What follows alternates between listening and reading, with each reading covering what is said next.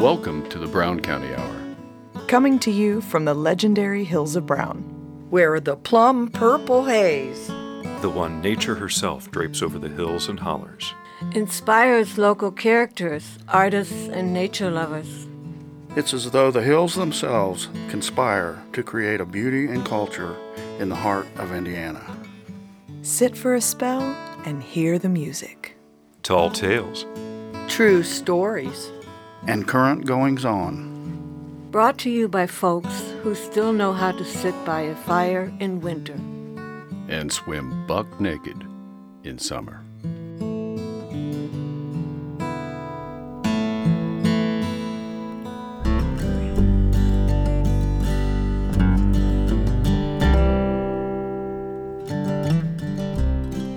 Welcome to episode 102 of the Brown County Hour.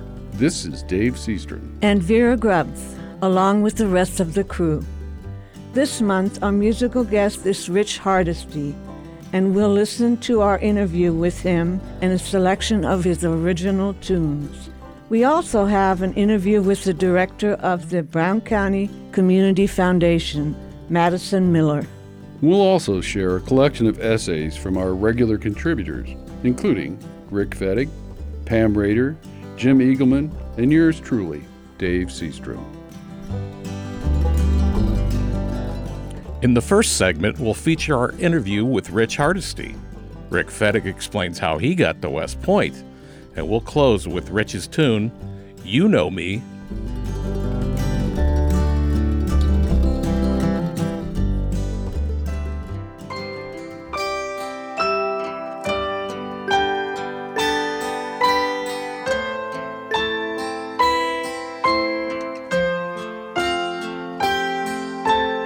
Love has always been there. I need to get out of my way.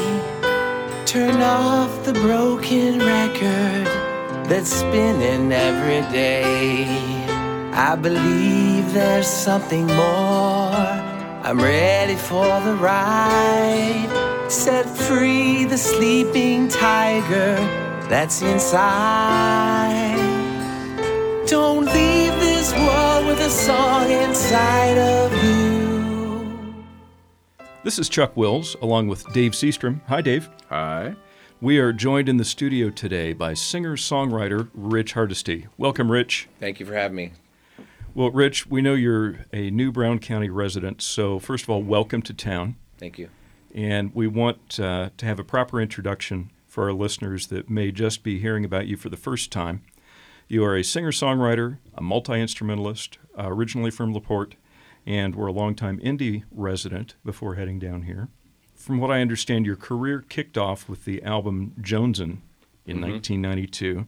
You became a big hit on the college circuit. That's where I first heard about you. Okay. The song that I remember most is one that the FCC will not let me utter the name of right I know now. that song. Yeah, it's a great song. I can still Thank you. I can still sing the chorus along with you. You went on to independently release 11 more albums. Your musical journey took you through Jamaica, among other places. You headlined Mellencamp's 50th birthday party and have worked with some impressive names in Big Nashville, all leading you here to Brown County. It's quite a resume. The flashbacks in the landscape of my mind. Because when the first CD came out, you were living with somebody who I've become very, very good friends with. That's right. And working together on music, too. So Michael Smith from the Y Store. Michael Smith from the Y Who Store. knew you were his roommate back then? He and I go way back to the late 80s. We lived together in Muncie at Ball State. Right. You and him, I saw you guys play together. Great music. Thank you very much. Yeah. Through all of this, you have been an independent artist. How do you do all of these things? And I know that I just scratched the surface on all the amazing things you've got to do through your career. How do you do this as an independent artist? Just right off the thoughts become things. I just felt like I did it on accident for years and years and years, and somebody had told me, it had to do with the Nashville thing, but he said, you realize that you've created your own reality. I go, I have recently realized that, but I go, for the first 10 years, it was just, everything I thought of turned into a song, turned into another frat party, turned into another trip to Jamaica, turned into another song idea, another breakup, another. And after I figured I was doing it on accident, but I knew one thing: I didn't want to go out and do a job with my degree from IU. See, I got a business degree from IU, but I had that song that you talked about. Right. So everybody was singing it. Yep. So I was like, oh my gosh, like Everybody. maybe I can put the job off. But then like 10 years into it, I was like, oh my gosh, like I don't think I have to go out and do the job because now I put out whatever these CDs. So I just kept on following. You know, I thought sooner or later I'm going to have to do something different, and then I realized, wait a second, I don't have to. I took the road less traveled too, so I was always the guy who was going under the barbed wire fence, if you will. Sure. Well, I would think a business degree would be an asset to a freebooter like yourself. I agree. A couple of the professors gave me advice. One of them said, take the road less traveled. I remember Professor Robert Smith said that, and so I'll never forget that. And I appreciate him and a high school professor. So, yeah, I did go off and learn how to get endorsements, like with guitar makers and liquor companies. And I just did it naturally because I knew how to build relationships. But people always say, well, that's from your business degree, you know, from your marketing degree. I don't know. Like, I was falling asleep in the class. I barely could get to class. But I guess I did maybe take something from there. But now lots of practice, you know, later. Right. Sure. Well, I mean, obviously, you have turned this into a career, into a business. It's just not, thankfully, in a cubicle. Right. Yeah. The endorsements, isn't that how you ended up in Jamaica? Well, actually, I'd already been to Jamaica. I fell in love with Jamaica before the endorsement, so no, that's not true. But I did take Jägermeister to Jamaica. I remember trying to do a shot with Ziggy Marley and the Melody Makers. I think they opened for Jimmy Cliff, and I was backstage with them, and they go, "No, Rasta don't drink Jägermeister." You know. Right. I just loved Jamaica, and it was a place to go get creative and write. I felt in the neighborhoods of Jamaica, I felt something tugging at me in the artist. You know, like it still happens. I've been there more than I can remember now, but when I still go there, it still takes me back to this nostalgic place, the people and the island of the spices. You know, it's not about, I love Bob Marley, and I love what Jamaica's known for, but it's more to me about the island on the rock. So you ended up doing a movie with John Oates, right? Yeah. I'm very aggressive. I went to National Lampoon, and I went to the top floor, and I took the CEO, and I opened my laptop, and I said, hey, I wrote a song. This is before the movie, and he liked it, and they made a cartoon out of it. For frat guys. It was this frat cartoon. I thought, that worked. I'll go there again. So I went there again, and I go, I wrote this song, this stoner song. And he played it, and he goes, oh my gosh. He picks up the phone, calls Craig Shoemaker, the executive producer at the time, because then Brian Johnson ended up buying the movie from AC/DC. But he goes, Hardesty's in here. He's got this song you're going to love. Next thing you know, I'm singing that song in that movie, and in addition with John Oates, Maneater.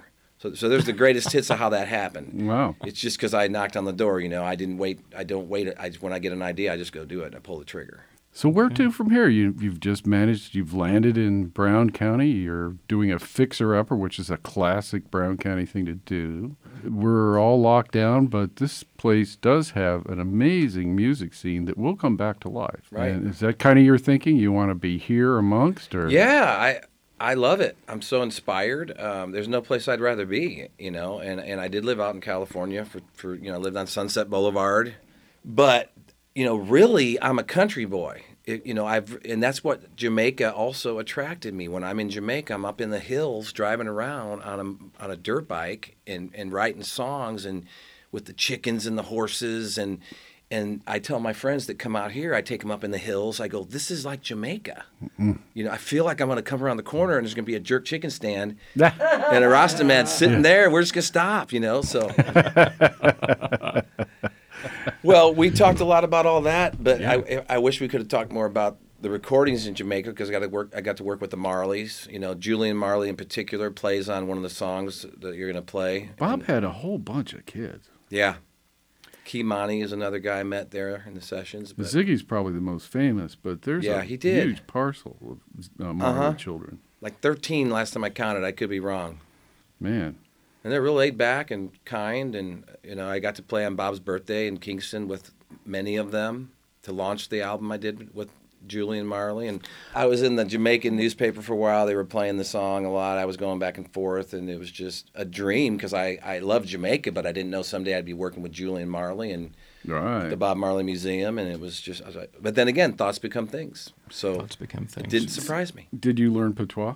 I know a little bit. I sing a little bit in the song that you're going to play, actually. So broken English, patois, yeah.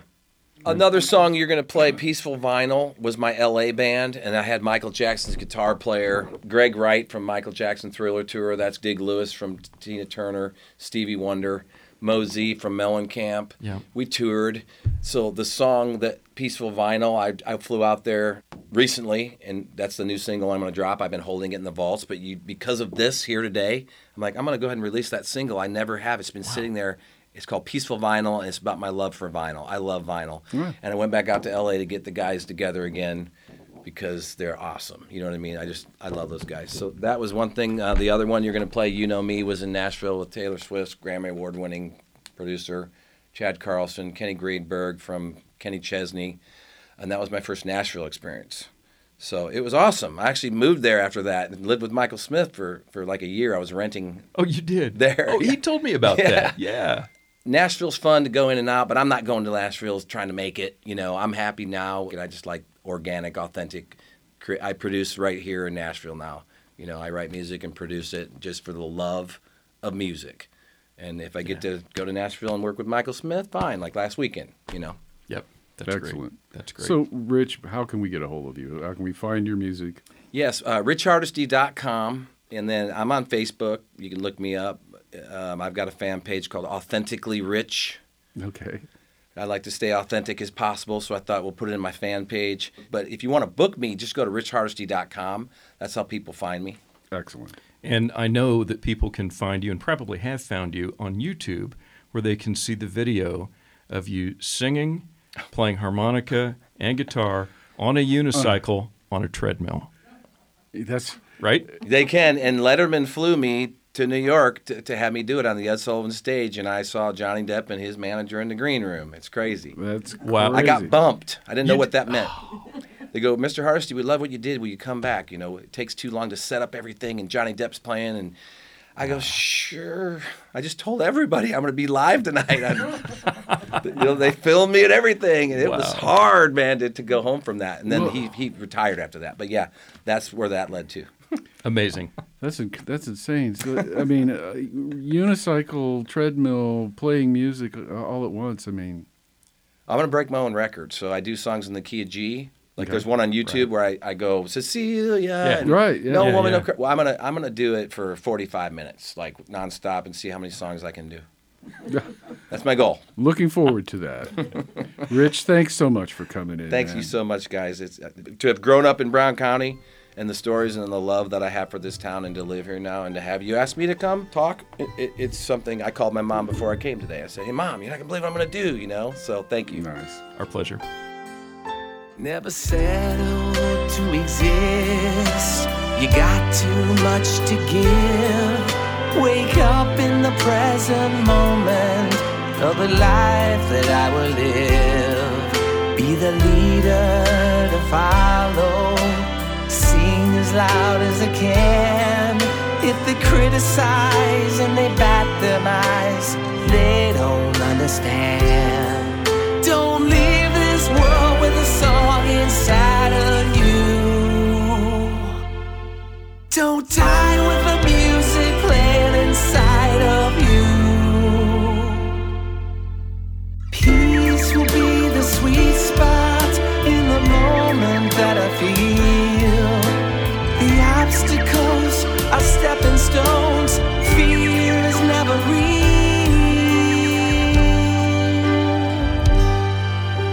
The power of forgiveness will always set you free.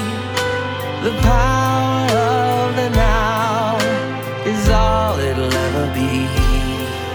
Don't leave this world with a song inside of you.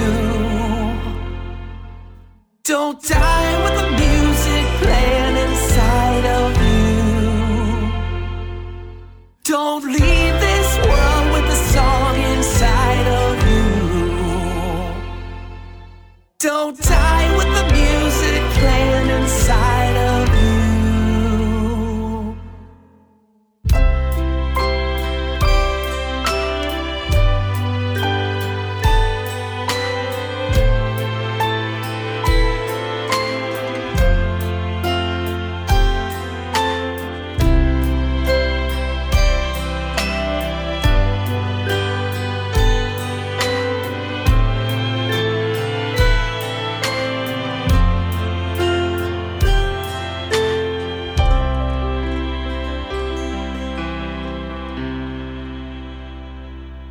Did I ever tell you guys I went to West Point? You probably wouldn't think of it to look at me now, but yeah, I went to West Point. I'd been living on my own in Seymour for a couple years, and I stopped by Mom and Dad's house, and Dad said, "Hey, do you want to go to New York?" And I thought, sure, why not? And so what had happened was Mom and Dad had gone there. My mom had a cousin who was a lieutenant colonel at West Point, and they went to visit him. And meanwhile, my dad bought a 38 Rolls Royce from one of the cadets, so he wanted to go get it.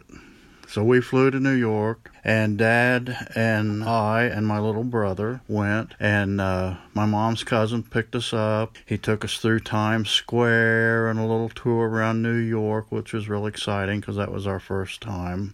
Then the next day, we got up and we went into the campus and met the cadet and saw the car and picked it up, and we headed home.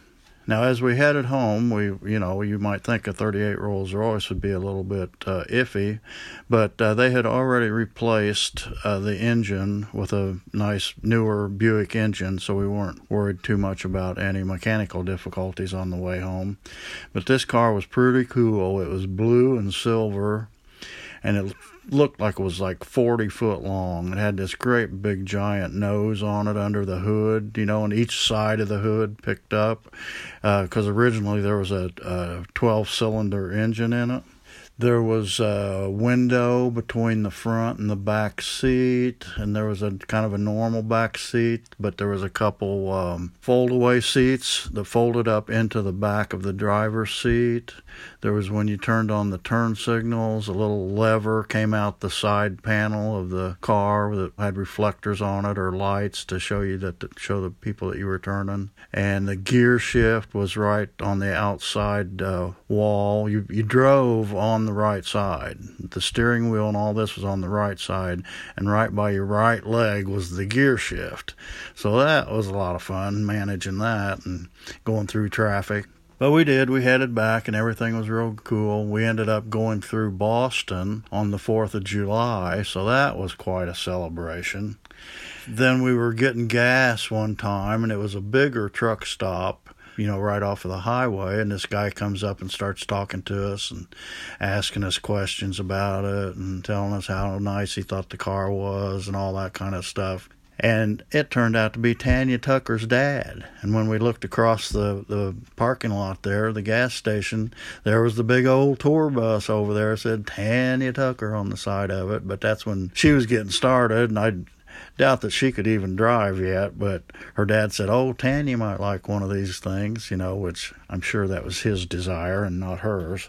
And we never did hear from him, but that made it a little bit more fun. And we made it home.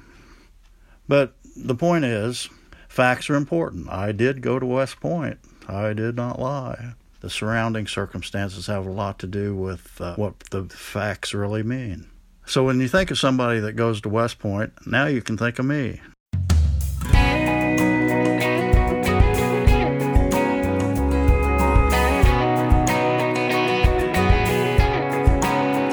You know me, I never passed a party up.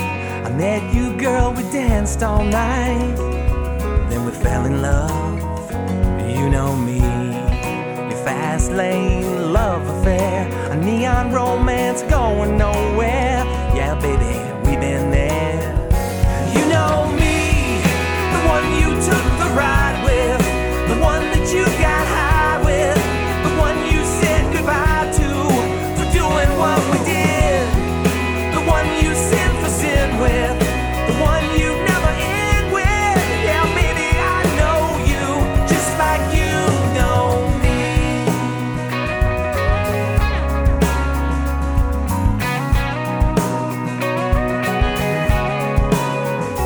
You know me, the party lasted while it could. Me and Miss Misunderstood. And when the party was over, I took the blame. You know me, the one you took the ride with, the one that you got high with, the one you said goodbye to for doing what we did, the one you sinned for sin with, the one you never end with. Yeah, baby, I know you just like you know me. You got stuck up in my head.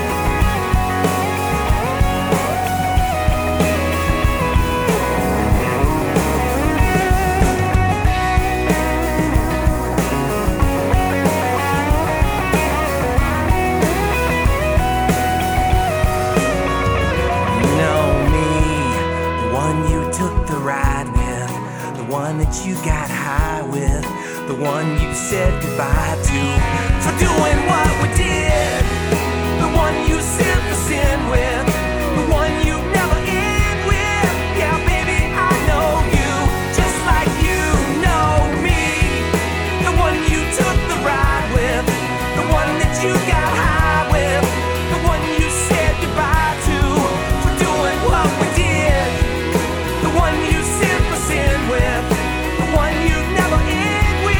Yeah, baby, I know you just like you know me. I never passed the party up. I met you, girl, and we danced all night. We fell in love.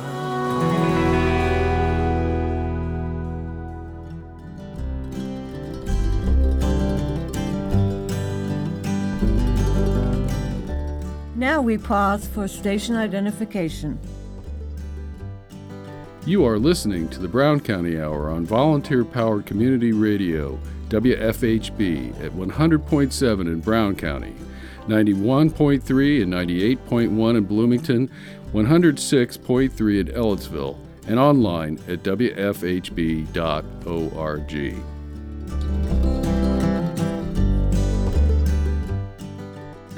We'll begin segment 2 with our Madison Miller interview.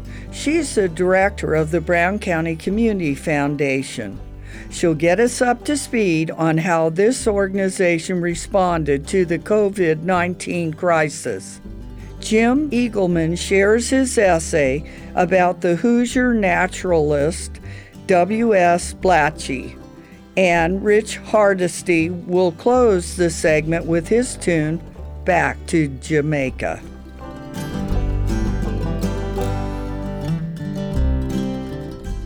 It is my pleasure to introduce Madison Miller, who is the head of the Brown County Community Foundation. Hi, Madison. Thanks for coming in. Thanks for having me back. We had you in right when you first got this job, and you just reminded me that was 2 years ago. Indeed. It's been a very fulfilling 2 years at that. We've done a lot of good work. First, and this can never be said enough, I mean, the Community Foundation does all kinds of outstanding work in our community, and what you do causes the tide to raise all boats, and we definitely know and appreciate that. But on a personal level, the Brown County Hour has once again been the generous recipient of one of your grants. And let me extend a hearty thank you from all of the crew here. That's right. And especially Vera Grubbs and Sarah Lytle, who worked so hard to write that grant and to make it happen for us.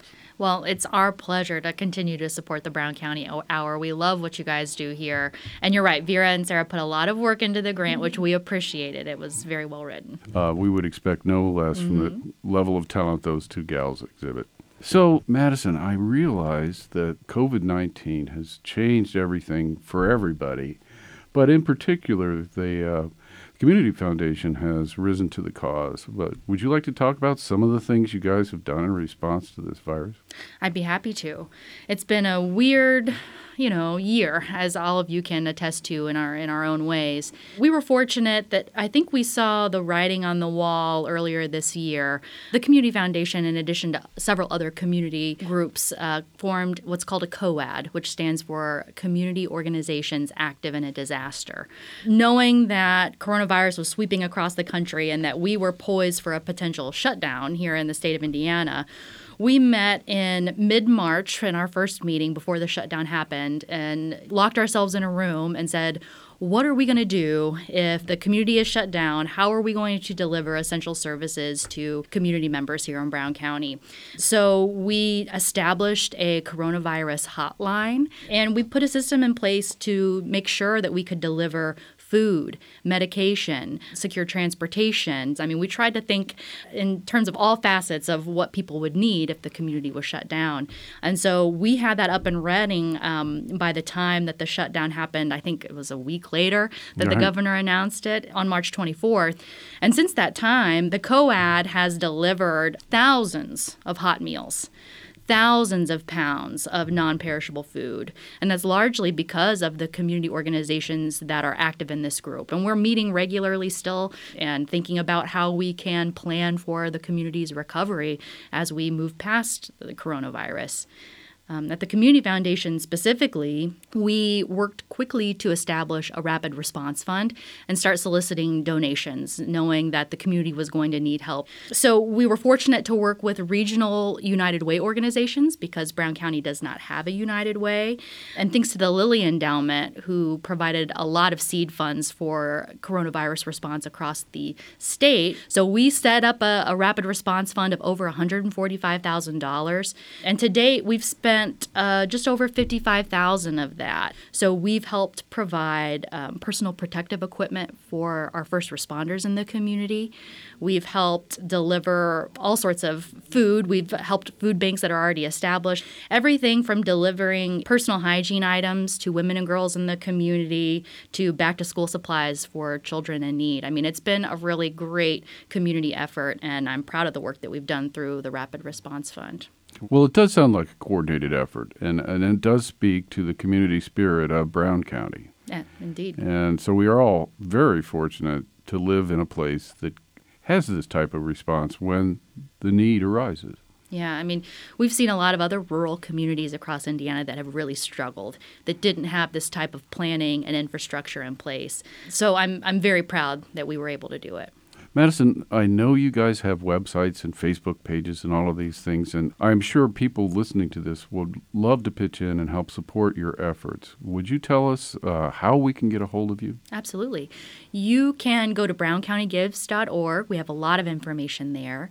If you want to give, you can text Together BC to 44321, and you can also give on the website, and that goes into the Rapid Response Fund. Or you can reach out to us if you're thinking about setting up a fund in your family's name or to memorialize a family member. We can talk about the causes that you're passionate about and make sure that those resources are allocated appropriately. Excellent. So what are you guys doing next? Next is the small business grant opportunity we've been working on since April. We convinced the Brown County Commissioners to allow us to submit an application to the Office of Community and Rural Affairs at the state. We received approval for $250,000 to help our locally owned small businesses in the county that employ low to moderate income employees. But that's going to allow us to provide grants of up to $10,000 per business that applies to help them with operating expenses as they try to weather this economic storm that we're suffering nationally.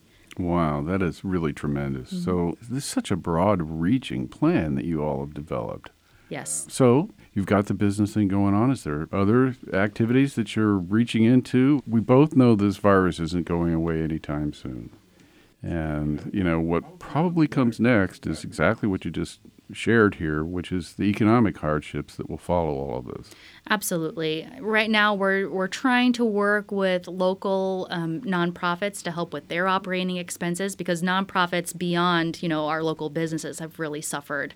We're seeing nationwide donations to nonprofits are down. So making sure that they have the resources they need to continue.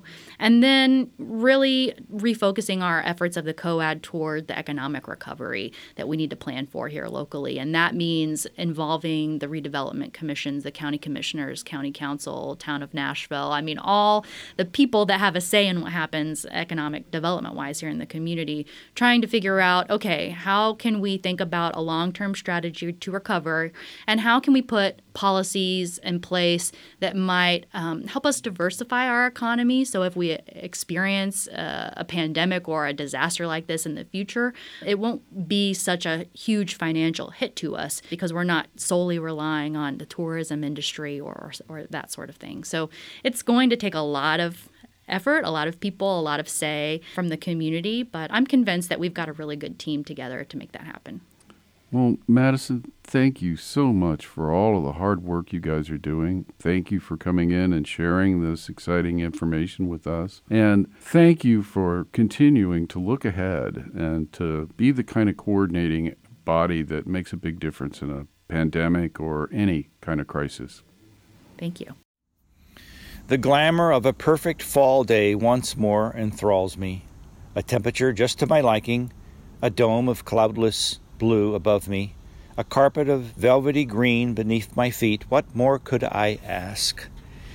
Willis Stanley Blatchley of Indianapolis entered those words in his journal in the autumn of 1904, later to be added to other works, Woodland Idylls, Gleanings from Nature, and A Nature Wooing.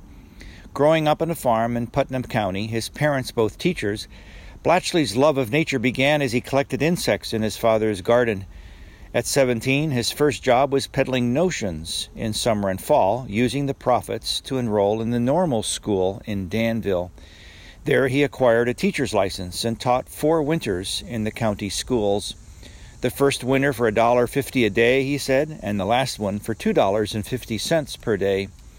In the spring of 1883, at the age of 24, he enrolled in the preparatory department at Indiana University with, quote, an intense desire to enroll full-time the following fall, after visiting the university library and, quote, awed by the odor of gases and display of chemicals in the chemistry department, end quote. While at IU and studying under the tutelage of Dr. David Starr Jordan, Blatchley enrolled in botany classes and studied plants, collecting them for the university herbarium and earning him a small stipend. In 1885, as Jordan was appointed university president and still teaching, he asked Blatchley to accompany him and a class of about 30 students on a field trip to Weed Patch Hill near Nashville. Jordan wanted Blatchley to collect common plants and to teach them to the students when they stopped to rest. He also was asked to secure lodging for all the students at the farmhouses that night, which he did, but not finding any lodging for he and Jordan. They found a cabin about dark, and, quote, at the first, the owner refused to take them in, but since it was raining, Jordan told the owner he had to take them in, which he finally agreed to do, end quote. Blatchley's career in the geologic and natural sciences took him to many places, every Indiana county, South America, and abroad. Concentrating on entomology, the study of insects, and a relatively new discipline, he accumulated much data from his travels for his Key to the Orthoptera, classifying mantids, crickets, grasshoppers, and locusts. Throughout his career, paying attention to detail in the natural world allowed him to develop patience, he said, a habit that gave him much pleasure. Quote, my practice of patience has allowed me the grand title of naturalist who is a generalist. I'm called a specialist in my field, but I honor the title generalist, end quote. Blatchley's description of the glamour of a perfect day allows me another perspective from other Indiana naturalists who are thrilled at all of nature, particularly the autumn of the year. His reference in Boulder Reveries to, quote, ironweed in bloom amid the many kinds of goldenrods, a purple Joe pieweed stretching high above them, and the golden glow of a favorite sugar maple, end quote, suggests to all fall lovers, in addition to beauty and the regular account of change, this time of year can be healing. He said, nature has her own time and mood for doing things. It matters not, though the protests of 1 million men be on record. Despite the unrest now due to COVID, a collective uncertainty of what lies ahead, somehow another fall in Brown County sets us on regular course. Keyed into natural processes, we can attempt to resume some kind of plan of normalcy. While all things in life, work, home chores, school, etc., are on different schedules, and we face change that requires vigilance, nature can be a stable force. For many, maybe the only force that makes sense. Sounds, songs, and sights of nature we look forward to, like a cool, crisp fall morning, fog on an open pasture, the call of cranes overhead, still occur. Timed by the seasons, inherent and predictable, we are reassured this business of nature, with the fall a highlight, will still occur. As the pulsating cicada chorus winds down and the last thrushes are marked on the August calendar, a slight coolness in most mornings now greets me as I head from the house. Like Blatchley, Thoreau, Emerson, and a brotherhood of others, I make mental notes on my walk, eyes toward the ground but mindful of distant sounds. If I hear a bird, I know it's comforting. If I smell a scent not always present, something different had happened at night, and I wonder aloud. Never bored, always aware of changes, the season's color now a favorite. It is the time to walk your favorite trail and return to what can stabilize, comfort, and renew. Jim Eagleman for Nature Ramblings, WFHB FM Radio, the Brown County Hour. Thanks for listening. Take me back to the island sand. Take me back to the dreadlock land. I am what I am when I am where I am. Take me back to Jamaica, man. Wagwan. Level vibes. Welcome to sweet, sweet Jamaica.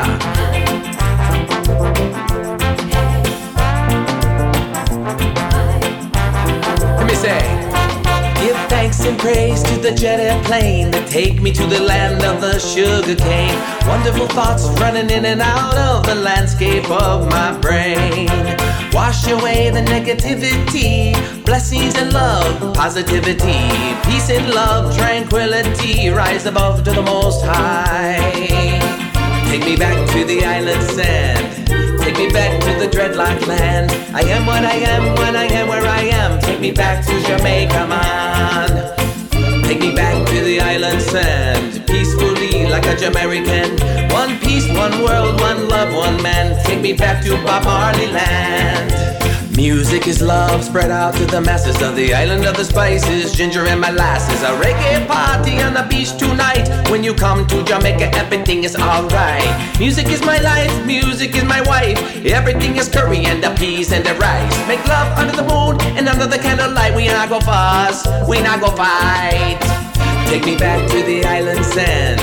Take me back to the dreadlock land. I am what I am when I am where I am. Take me back to Jamaica, man. Take me back to the island sand. Peacefully like a Jamaican. One peace, one world, one love, one man. Take me back to Bob Marley land.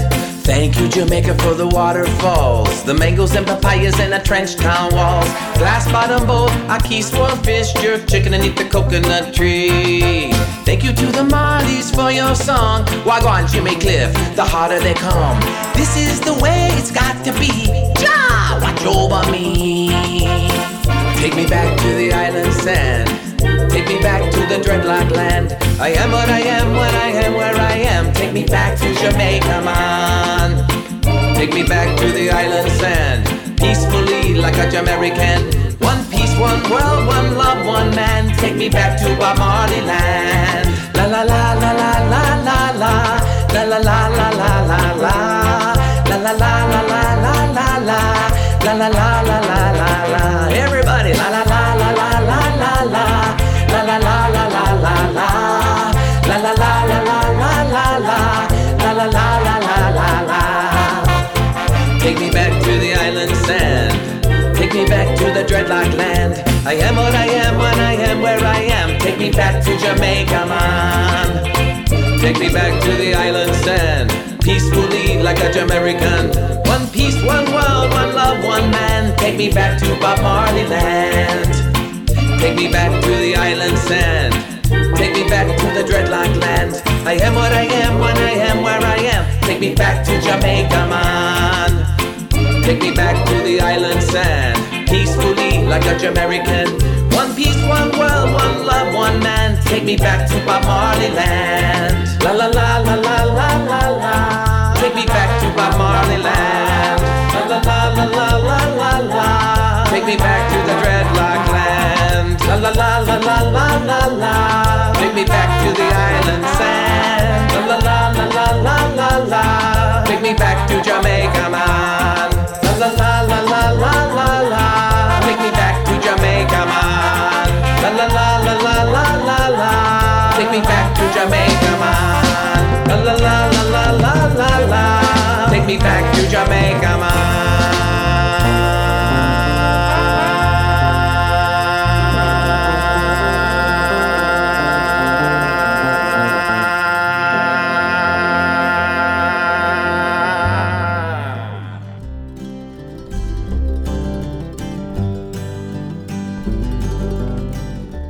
Now we pause for station identification. You are listening to the Brown County Hour on volunteer-powered community radio, WFHB, at 100.7 in Brown County, 91.3 and 98.1 in Bloomington, 106.3 in Ellettsville, and online at wfhb.org.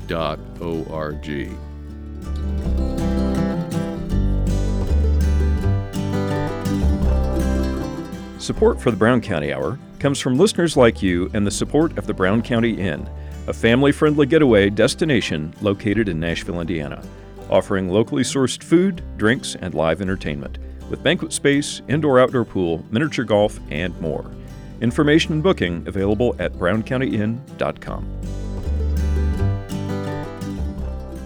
Our final segment begins with an essay from Pam Rader, who shares a few of her thoughts in a piece she calls Mask Madness. Dave Seastrom goes off the deep end with his ruminations about COVID cleaning, and we'll close the show with the Rich Hardesty song, Peaceful Vinyl. This is Pam Rader with the Brown County Hour, commenting on the mask madness. Mass and no mass. No testing masked the extent of the virus, leading to a bigger spread once the economy reopened. Numbers were rising again.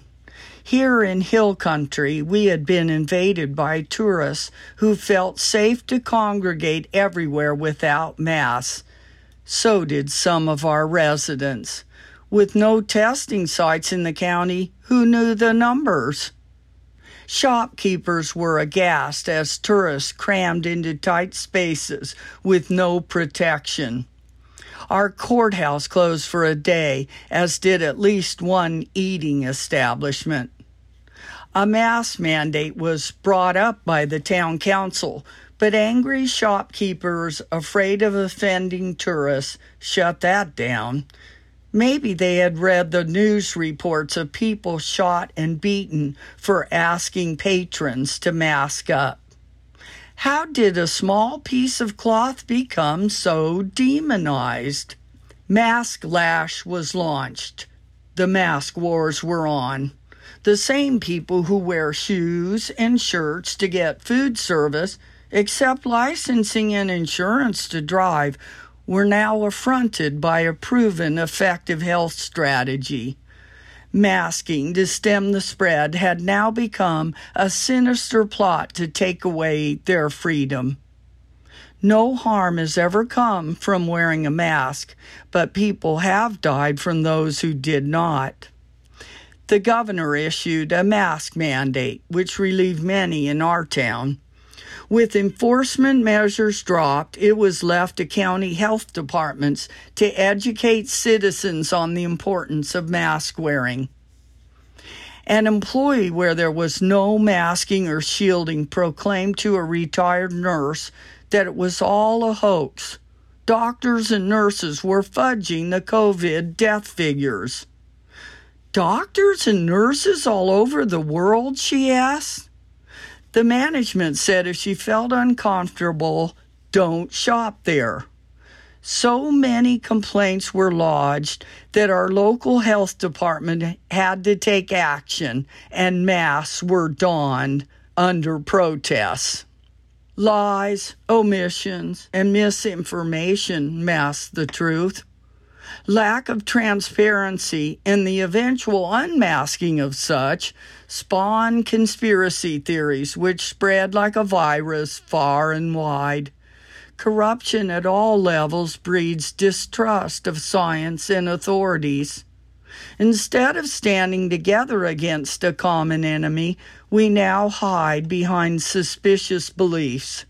So many opinions drowned out sanity, and all becomes masquerade.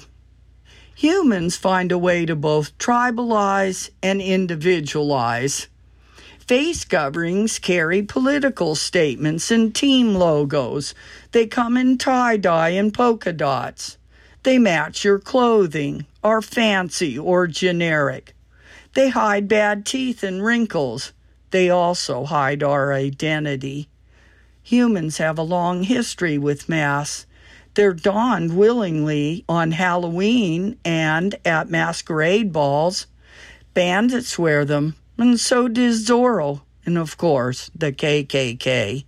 In medieval times, people wore masks delivering holiday treats and coins. Doctors and dentists wear them to not spread germs. Masked, muted, and muffled, our behaviors being altered.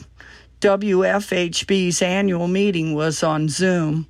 With so many on the call, we were muted except to speak. In the past, I might have wished a leader might mute somebody. Masks can help us pick and choose our battles. I self-censor. It's harder to breathe when riled up or my story is long. Talking over others on conference calls and Zooming feels rude. I hope I am listening more, reflecting more before responding. We'd all be better off doing that. Think first, shoot later. As masks go on, unmasking has begun elsewhere. The whole system built on profits before people is unraveling. Everything feels broken. There are things we all share in common. The post office, clean air, clean water, education, which the Constitution tasked our government with providing using the words, the general welfare. 2020 is forcing perfect vision, but only in hindsight. Let's leave the masks on and take the blinders off. This is Pam Rader for the Brown County Hour. When the world shut down in March, my wife and I were fortunate enough to hire a suddenly out-of-work friend of ours to do several carpentry repairs. We have 3 sets of treated wood stairs that were about 30 years old and definitely showing their age, and for whatever reason, the stars aligned. In early April, the big box stores had lots of materials and not so many customers. When I went in to place a material order, the manager at the pro desk deeply appreciated my business, and I could tell he was concerned about the future. During the next 6 weeks, our friend Noah took apart and replaced a set of stairs on the back side of our screened-in porch, and he did the same on a set of stairs leading to the apartment that also included replacing the old deck surface. While he was at it, he rebuilt the front entry steps to the house and resurfaced that deck as well. While we were busy doing all of that work, many other people decided to do the same thing. This makes perfect sense because we were all stuck at home with not much to do. Lots of us were taking inventory because we had nothing but time on our hands, and once you start looking around, it's easy to find a project or two that needs attention. At the same time, wood mills and factories that produce treated wood products shut down all across North America in response to the virus. And then we had the beginnings of a perfect storm. These days, manufacturers feed supply lines on an as-needed basis.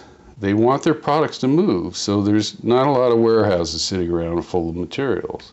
When demand began to skyrocket, the inevitable shortfalls began, and now there's a several-week waiting period to obtain certain building materials, especially treated wood. As a longtime carpenter, this is the first time I've seen this happen. But I remember my grandpa talking about the shortages and rationing that took place during World War II.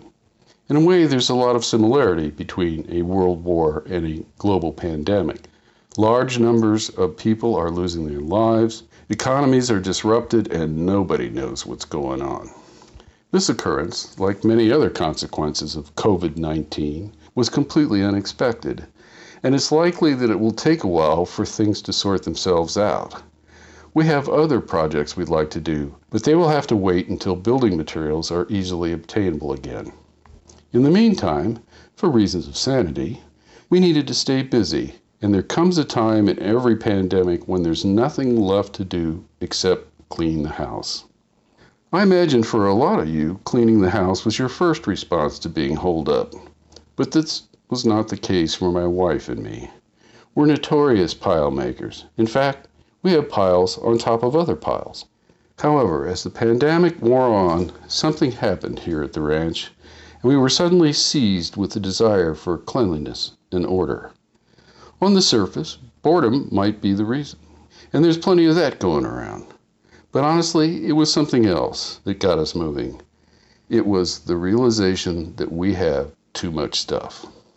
Yep, we've outlived all of our immediate ancestors.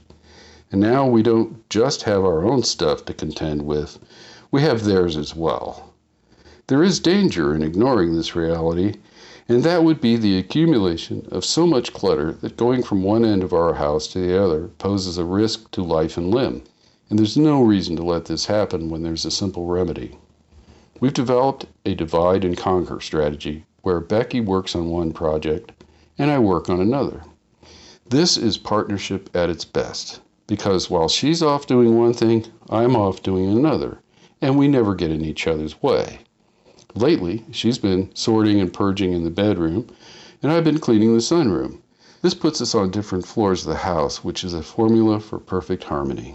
She likes to watch TV when she cleans, and I like to listen to a radio tuned to WFHB. And because we're separated by one floor, each of us gets into our own groove without bothering the other. In this way, we have marital bliss and cleanliness all in one package. No one knows how long the pandemic will last, or what the outcome will be, but it's unlikely to go away anytime soon. For better or worse, this gives us plenty of time to sort and clean to our heart's content. And I can picture the day when East meets West and we drive a golden spike somewhere in the middle to celebrate our beautifully cleaned house. This leaves me with one question. What will we do when the house is clean? This is Dave Seastrom. See you next time.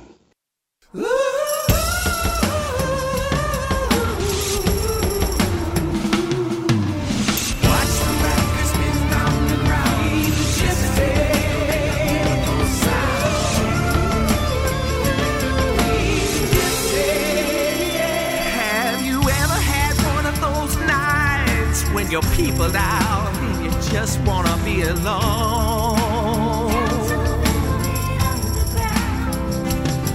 Turn the lights down low, close the shades, slip into a zone. Nobody's home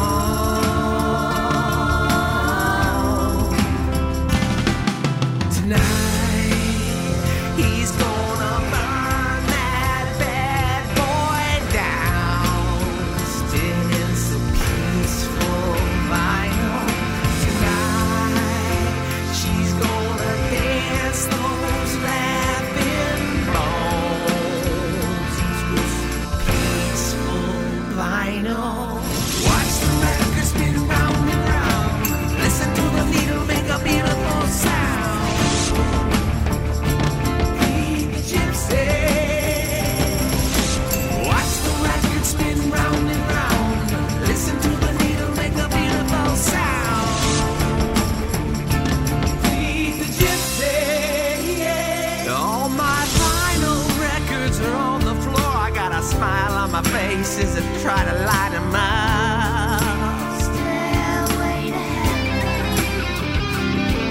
I'll be lucky to make it through one song before I raise the needle and I reach for the runner-up. Tonight, he's gonna burn that bad boy down, spinning so peaceful vinyl. Tonight, she's gonna dance those laughing bones with peaceful vinyl. Where it looks like nobody's home, and you can smell something sweet coming through the cracks of the garage door. Sounds like a Grateful Dead, Crosby, Stills and Nash. Somebody's having a good time behind that door.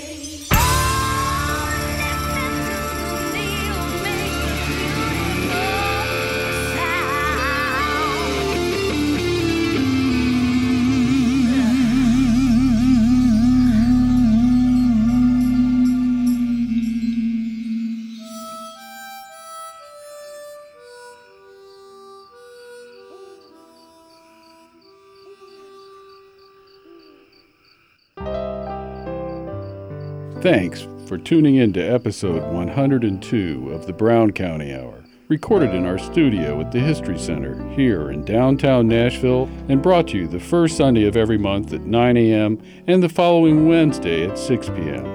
and anytime online. Be sure to look for us on iTunes, Stitcher, and Spotify. The Brown County Hour is brought to you by a diverse group of folks who believe now more than ever the world is for everyone.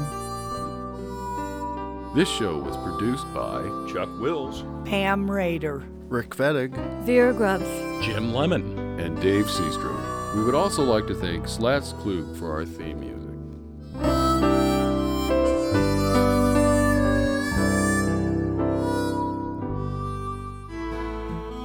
You have been listening to the Brown County Hour, coming to you from deep in the woods of Brown County, Indiana. celebrating the arts, culture, and nature that make this such a unique community. Visit us online at browncountyhour.com. The Brown County Hour is a production of WFHB. Volunteer-powered, listener-supported community radio for South Central Indiana. Take me back to my old Brown County home.